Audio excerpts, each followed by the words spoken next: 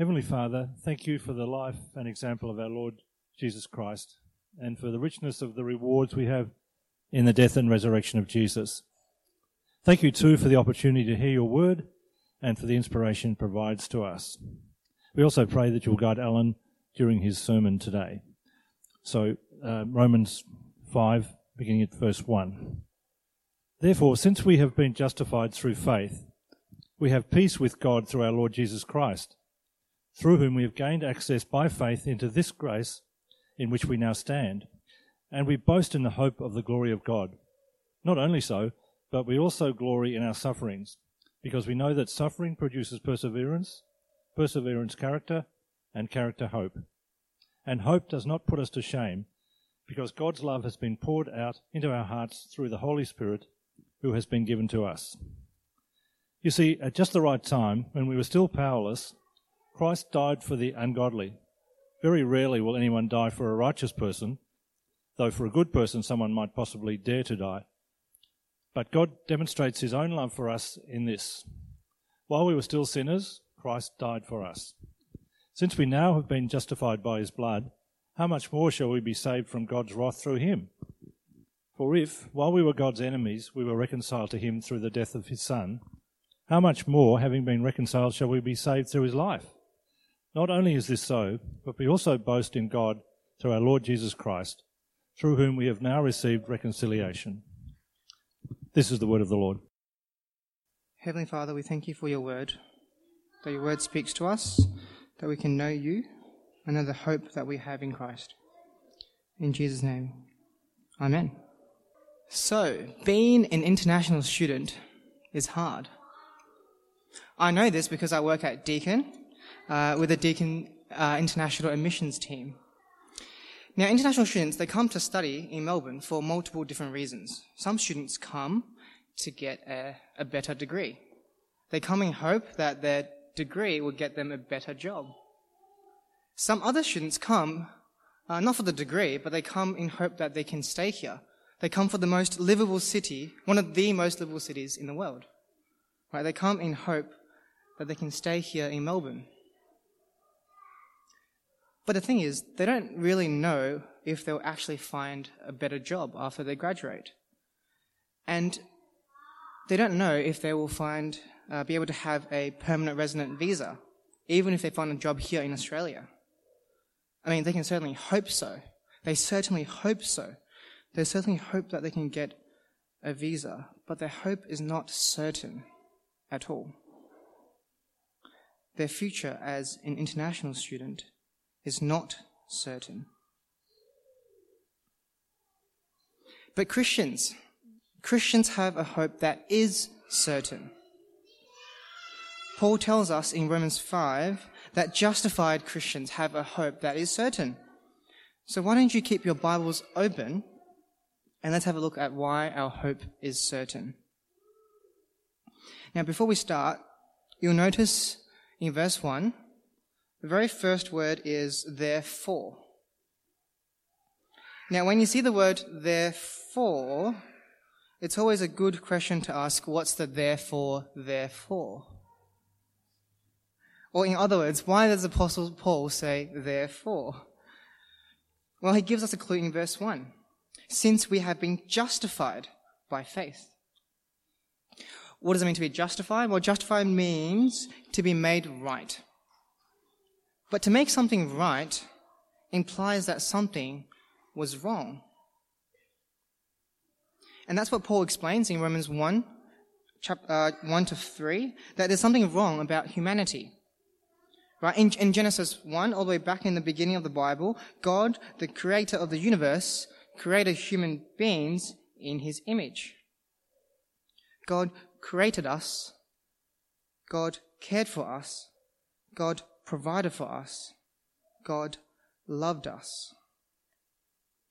But we as sinful human beings worshipped and served created things rather than the Creator. We traded God the Creator for created things instead. It's kind of like if you had a child. If you had a child whom you loved, whom you cared for, whom you provided for, whom you fed, whom you even changed nappies for. Now imagine if your child said to you, "You're not my real daddy," or "You're not my real mummy." Instead, they pick a random stranger on the street and say to you, "That person is my actual daddy. That person is my actual mummy." And they walk off with that stranger holding their hand. How crazy would that be? There is so much wrong in that picture. And likewise, it is wrong to worship created things rather than the Creator. But that is what every human being does. That's why Paul says in Romans chapter 3, verse 10, "There is no one righteous, not even one." No one is in the right. And again in Romans 3:23, "All have sinned and fall short of the glory of God." We all have sinned and done wrong against God by worshipping and serving created things over Him, the Creator. And as a result, God is angry at us for rejecting Him. But the thing is, God's anger is a righteous anger. Right? If your biological child traded you for a random stranger on the street, you'll be so angry at your child. In fact, you should be angry. It'd be right for you to be angry. Well, if I said that to my parents, I would get smacked with a metal spatula.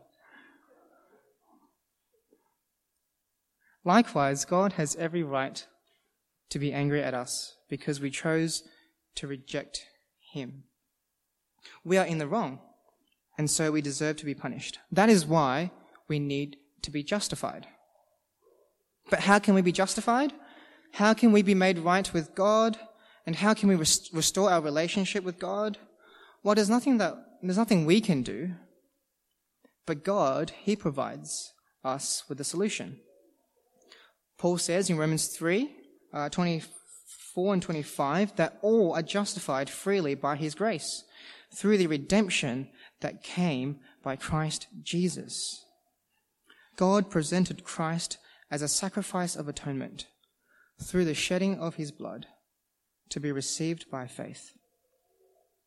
You see, God presented Christ as the solution, to be a sacrifice of atonement. What does it mean to be a sacrifice of atonement? Well, it means to suffer God's righteous anger on behalf of someone else.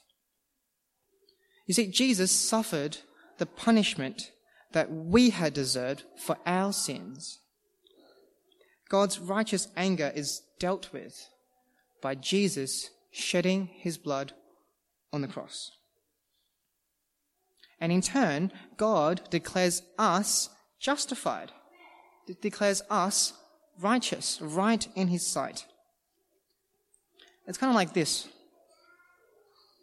Right? Imagine if this hand represents humanity, and this red paper represents our sins, and this hand represents Jesus, and this green paper represents Jesus' righteousness. When Jesus dies on the cross, what happens is that our sins are traded for His righteousness. Our sins are dealt with by Jesus on the cross, and we are declared justified, righteous in God's sight. And you'll notice that there's nothing about what we have done to make ourselves justified. It's what Jesus has done on the cross.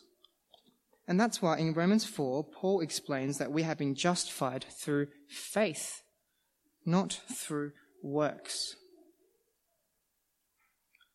So that is what the therefore is there for.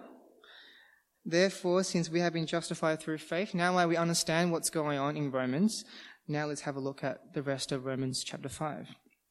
Please keep your Bibles open at Romans 5. Now, first we'll look at what the Christian hope is and how hope comes from justification. Now, hope is one of the three things that we have now because we've been justified. Since we have been justified, verse 1, we have peace, grace, and hope. First, in verse 1, we have peace with God through our Lord Jesus Christ. Right, previously, we were enemies with God, and God was angry at us. There was a metal spatula waiting for us. But now, we're no longer enemies with God because Jesus has dealt with God's anger. Second, look at verse 2. We have gained access by faith into this grace in which we now stand. Right, previously, we were separated from God. We had a broken relationship. Now, we stand in the presence of God. It's not just we're no longer enemies. In fact, we have an actual personal relationship with God. And third, look at verse 2. And we boast in the hope of the glory of God. Previously, we had no hope because there's nothing we can do about God's anger. But now we have a hope, the hope of the glory of God. But what is this hope of the glory of God? What a weird phrase. What is that? What does it mean? Well, it's interesting because this passage doesn't actually explain it at all. The only other time that Paul mentions the word hope again is in chapter 8. In Romans 8, Paul acknowledges that the whole world is in suffering. The present world is in suffering. Because of our sin and our rejection of God, both creation and humanity are all in suffering, in pain, and in decay. But one day, God will make all things new. There will be a new creation and a new humanity without sin. God will adopt us to be his children, to be heirs of this new creation. And God will also redeem our earthly bodies to be glorified as children of God. Right, this is the hope of a future glory that is to come. But in both Romans 8 and Romans 5, you can see that our hope of glory is somehow connected with our sufferings. So we've seen how hope comes from justification. Now we'll see how hope comes from sufferings. Look at verse 3. Not only so, but we also glory in our sufferings. Now, the Greek word for glory is actually the same word as boast. In verse 2, we boast in the hope of the glory of God. Same word. So really, verse 3 is saying, not only so, but we also boast in our sufferings. But what is there to boast when we experience suffering? Well, let's keep reading. Verse 3. Because we know that suffering produces perseverance, character, and character, hope. Right? It's like a natural progression. Right? Suffering produces perseverance. Suffering is a really painful process, but it pushes us to persevere, to endure the pain and the tears. And in turn, as we persevere, perseverance produces character. Well, as we endure through the hardship of suffering, we grow in some way, shape, or form. Whether that's becoming more patient, becoming more compassionate, becoming more self-controlled. And in turn, this better character produces more hope. As we become more patient, for example, we focus less on the now and more on the future. We look less towards the present sufferings and we look more towards the future glory. So somehow, in God's sovereign plan, our suffering actually leads us towards our hope. And that is why we can boast even in our sufferings. We can boast in the good times and the bad times because we have a future hope of glory. And even in the terrible times of suffering, our hope is actually made stronger. But what is your view of suffering? I mean, do you see suffering as a good thing? Now, it's not hard to trick yourself to think that you do see suffering as a good thing. I mean, you could easily say something like, what doesn't kill me makes me stronger, right? But seeing suffering as a good thing is different, is easier said than done. Because if you know that suffering is a good thing, then you would boast in your sufferings. In fact, you would even thank God for your suffering. But when was the last time you thanked God for your suffering? Has anyone heard of a woman called Bronwyn Chin? Bronwyn was the wife of Richard Chin, the National Director of AFES, the Australian Fellowship of Evangelical Students. She's the middle one up on the top. She was diagnosed with widespread pancreatic cancer in December 2009. And in June 2012, she wrote an article about her 2.5-year struggle with her cancer. Now, I wish I can read the whole article. I have a link in the outline below. But let me just read the first 2 paragraphs. I thank God for the gift of cancer. I don't like being in pain, and I don't like having terminal pancreatic cancer at all. I would like to grow old with my husband and see my kids grow up, but God appears to have a better plan. I know that He is faithful. His plans are the best and do not revolve around me. Acts 13:36 says, "For when David had served God's purpose in his own generation, he fell asleep. When God has done what He wants through me, I will die in His perfect timing. Why has God given me cancer? Maybe it is to make me repent of my wrongs and turn to Jesus. It has certainly done this. Maybe it is to make me talk more to my friends and family about Jesus. It has certainly done this. Maybe it is for reasons way beyond my understanding. It is certainly at least this. All I know is that God has given me this gift of cancer to use for His glory. We pray daily for the cancer to miraculously go away. But if God chooses to say no, we can trust Him nonetheless. I don't know about you, but I find that both super encouraging and super challenging at the same time. That someone would thank God for their terminal pancreatic cancer.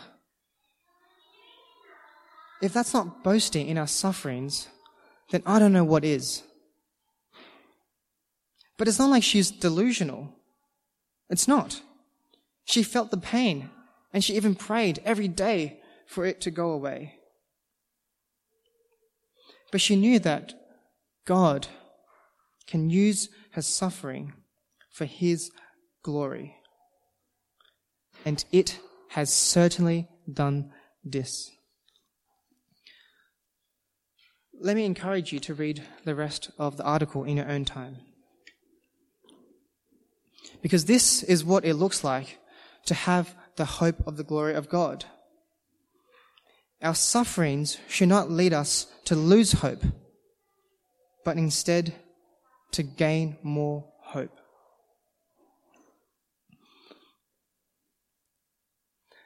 But Alan, you may ask, what if this hope is not true? What if this hope of glory doesn't exist or doesn't actually end up happening? And if it doesn't happen, then it means that our sufferings are not going to be worth it. Well, that's a good question. I'm glad you asked. Let me assure you from the rest of Romans 5 why this hope is absolutely certain. Firstly, our assurance comes from love. Please read with me from verses 5 to 8. And hope does not put us to shame. Or in other words, this hope will not disappoint us. Why not?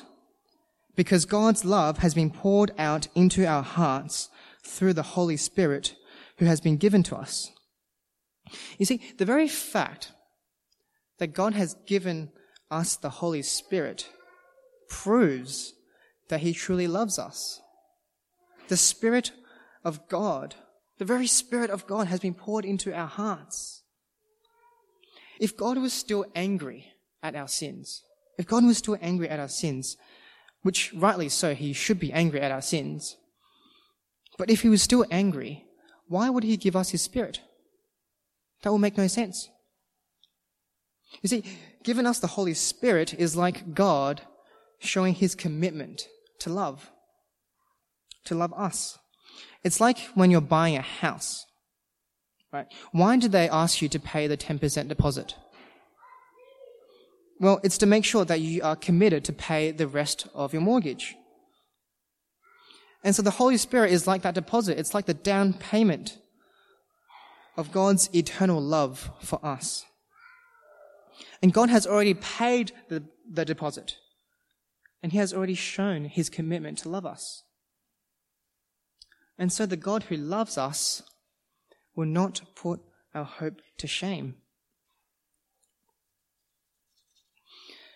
But Alan, you might say, some people pay the deposit, but then they change their mind.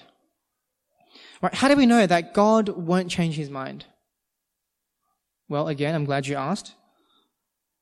Again, the answer is because God loves us.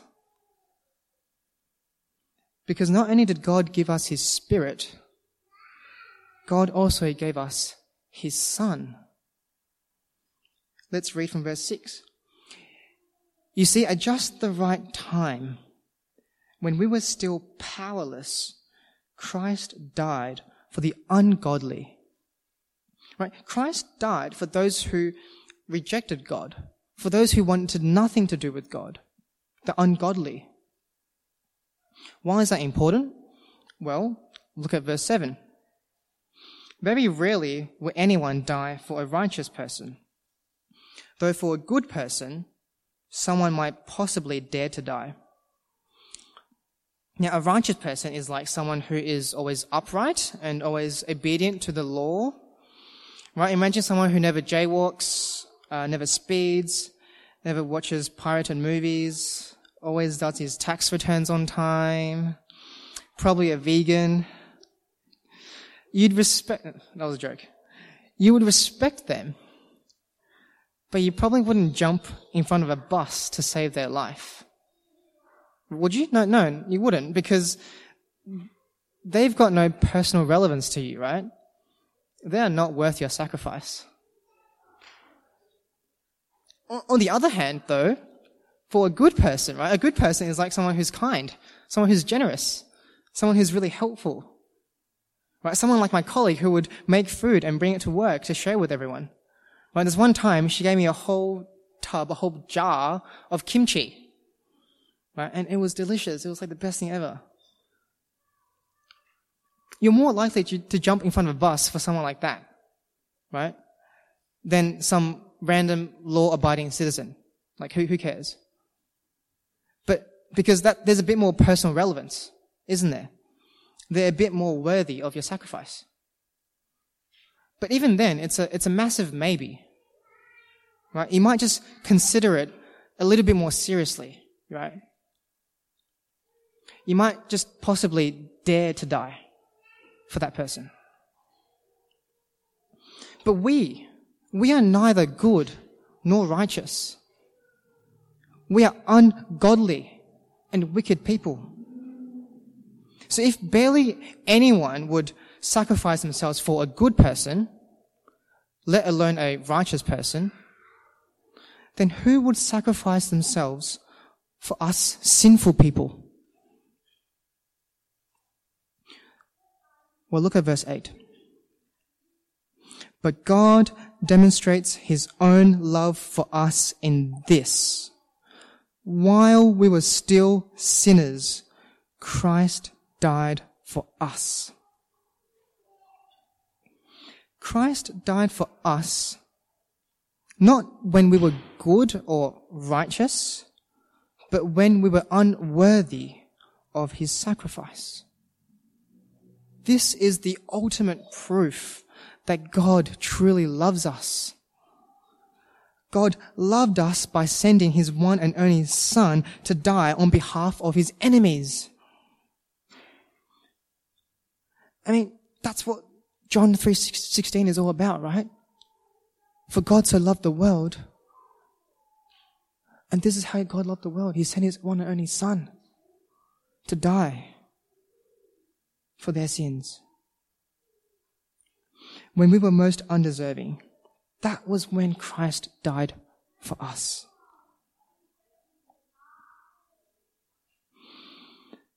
And so God has shown his love for us by giving us both his Spirit and his Son. Both.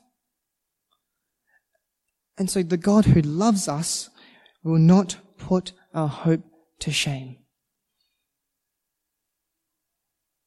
But just in case, right? Just in case you're not convinced, just in case, Paul makes another great argument in verses 9 to 11.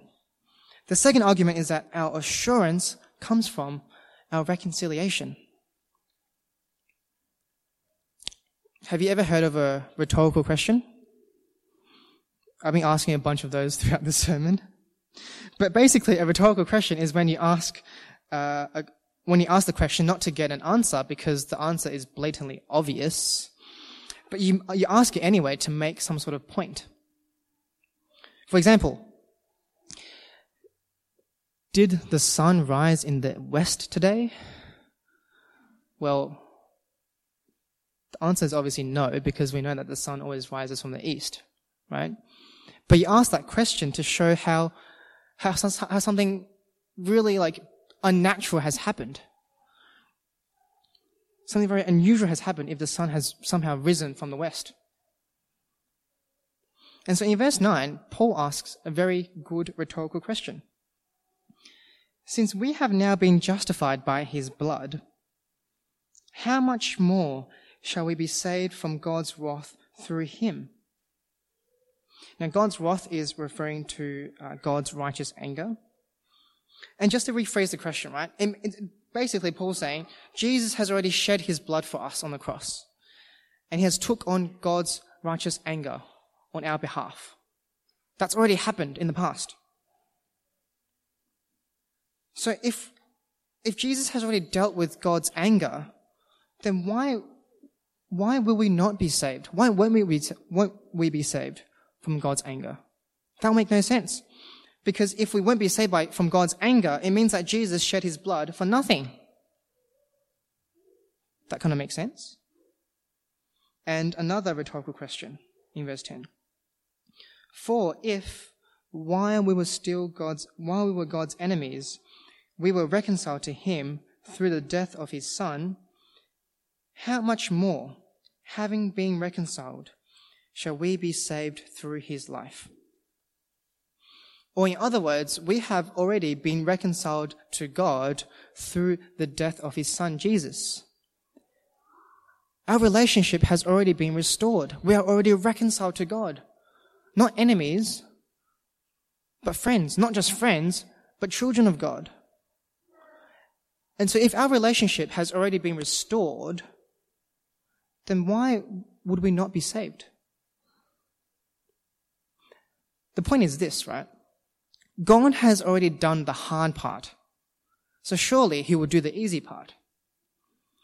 God has already done the unthinkable. He has already given his Son to die for his enemies.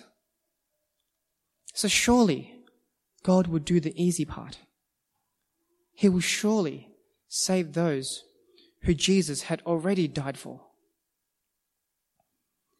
Because saving his beloved children, his reconciled children, is a lot easier than sending his Son to die for his enemies.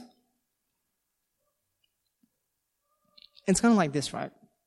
Has anyone heard of the Oxfam 100k walk? I haven't until my colleague told me about it, about the time that he did an 100k walk with a group of friends. I don't know why anyone would do a 100k walk, but apparently lots of people do, right? It's a 100k walk, you go in teams of 4 and you try to smash it out in 48 hours. But it's not like a relay of 4 people. You have to finish together as a team. So it's pretty insane. But anyway. So apparently my colleague, right, he would go for 4-hour walks at 12 a.m. just to get mentally prepared for walking overnight. Because that's what you do when you walk 100 k's over 48 hours. Right? It's crazy. They train so much. And because of the training, they end up finishing the walk in 36 hours, which I think is pretty impressive. That's pretty good. Now, do you think my colleague would ever be afraid of walking 15 minutes to a train station? Probably not. I mean, he's already done the hard part of walking a 100k walk. I mean, how much is a 1k walk to a local train station? Surely he will do the easy part of walking 1k to a train station. And likewise, God has already done the hard part of sending his Son to die for his enemies. So surely, he would do the easy part of saving the people who Jesus had died for.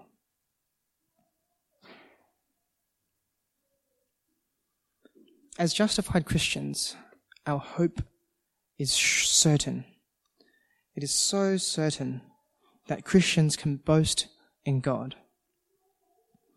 Look at verse 11.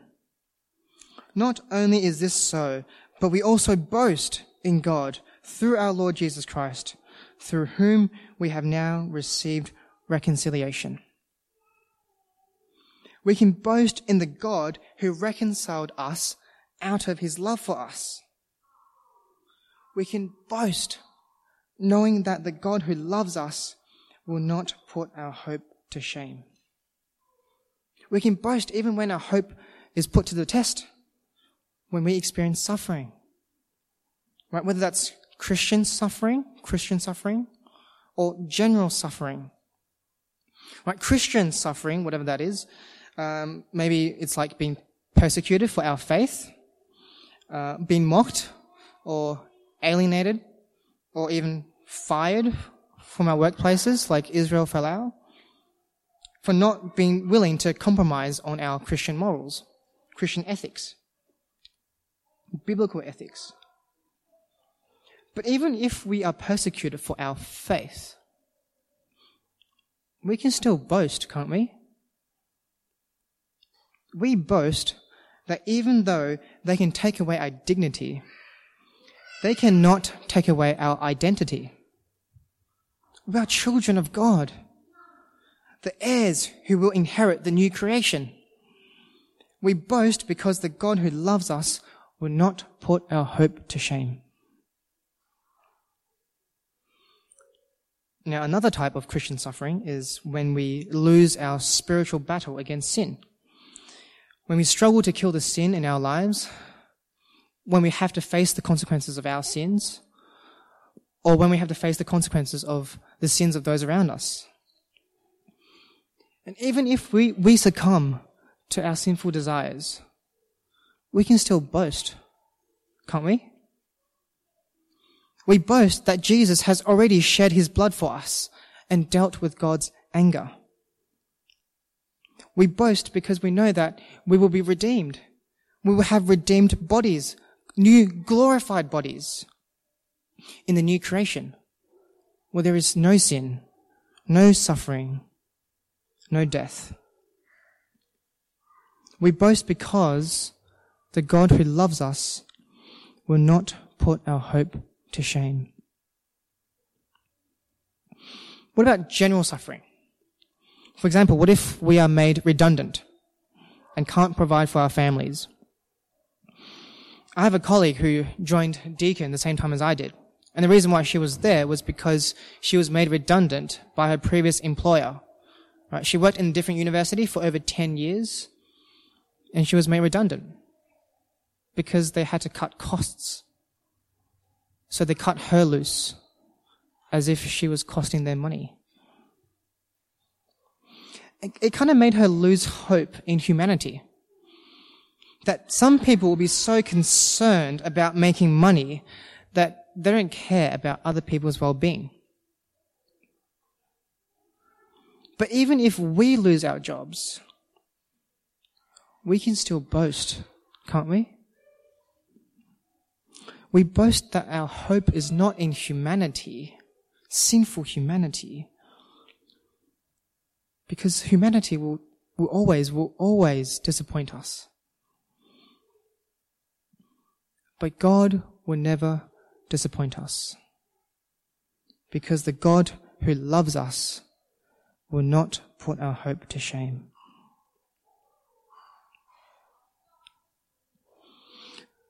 So what about you? What do you put your hope in?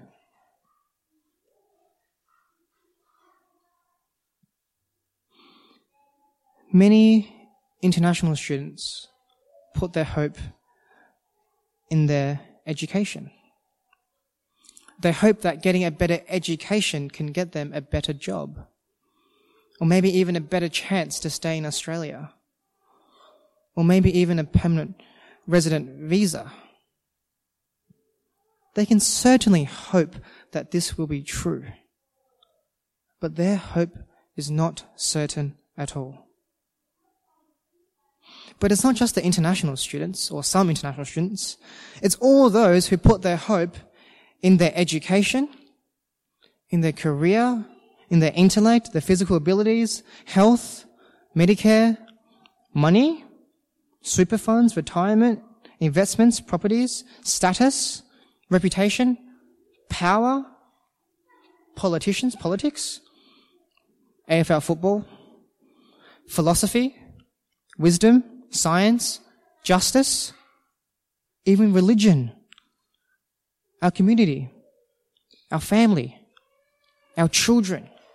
That's a very Asian thing, our children, our marriage. If I was married, I'd be our marriage, friendships,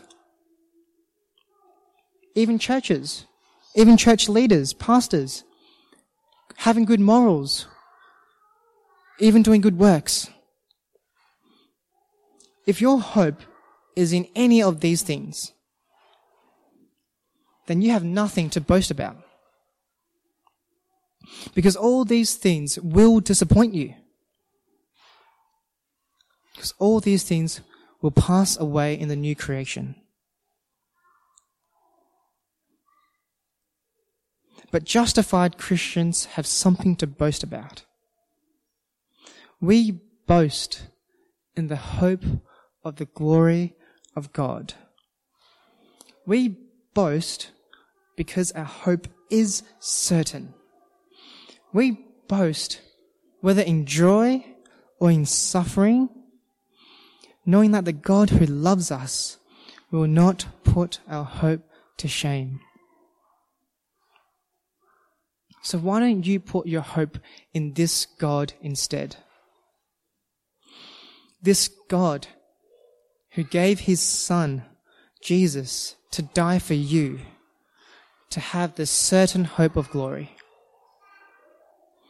Only then can you boast, knowing that the God who loves us will not put our hope to shame. Let's thank God for his love for us.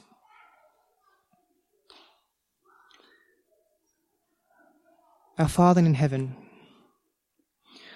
we thank you for your love to us. We thank you for your Son Jesus, who died on the cross to take away our sins that we can be called children of God and be heirs of the new creation. Thank you for this hope that you have given us. And thank you that this hope is certain because you are the God who loves us and you won't put our hope to shame. We pray this in Jesus' name. Amen.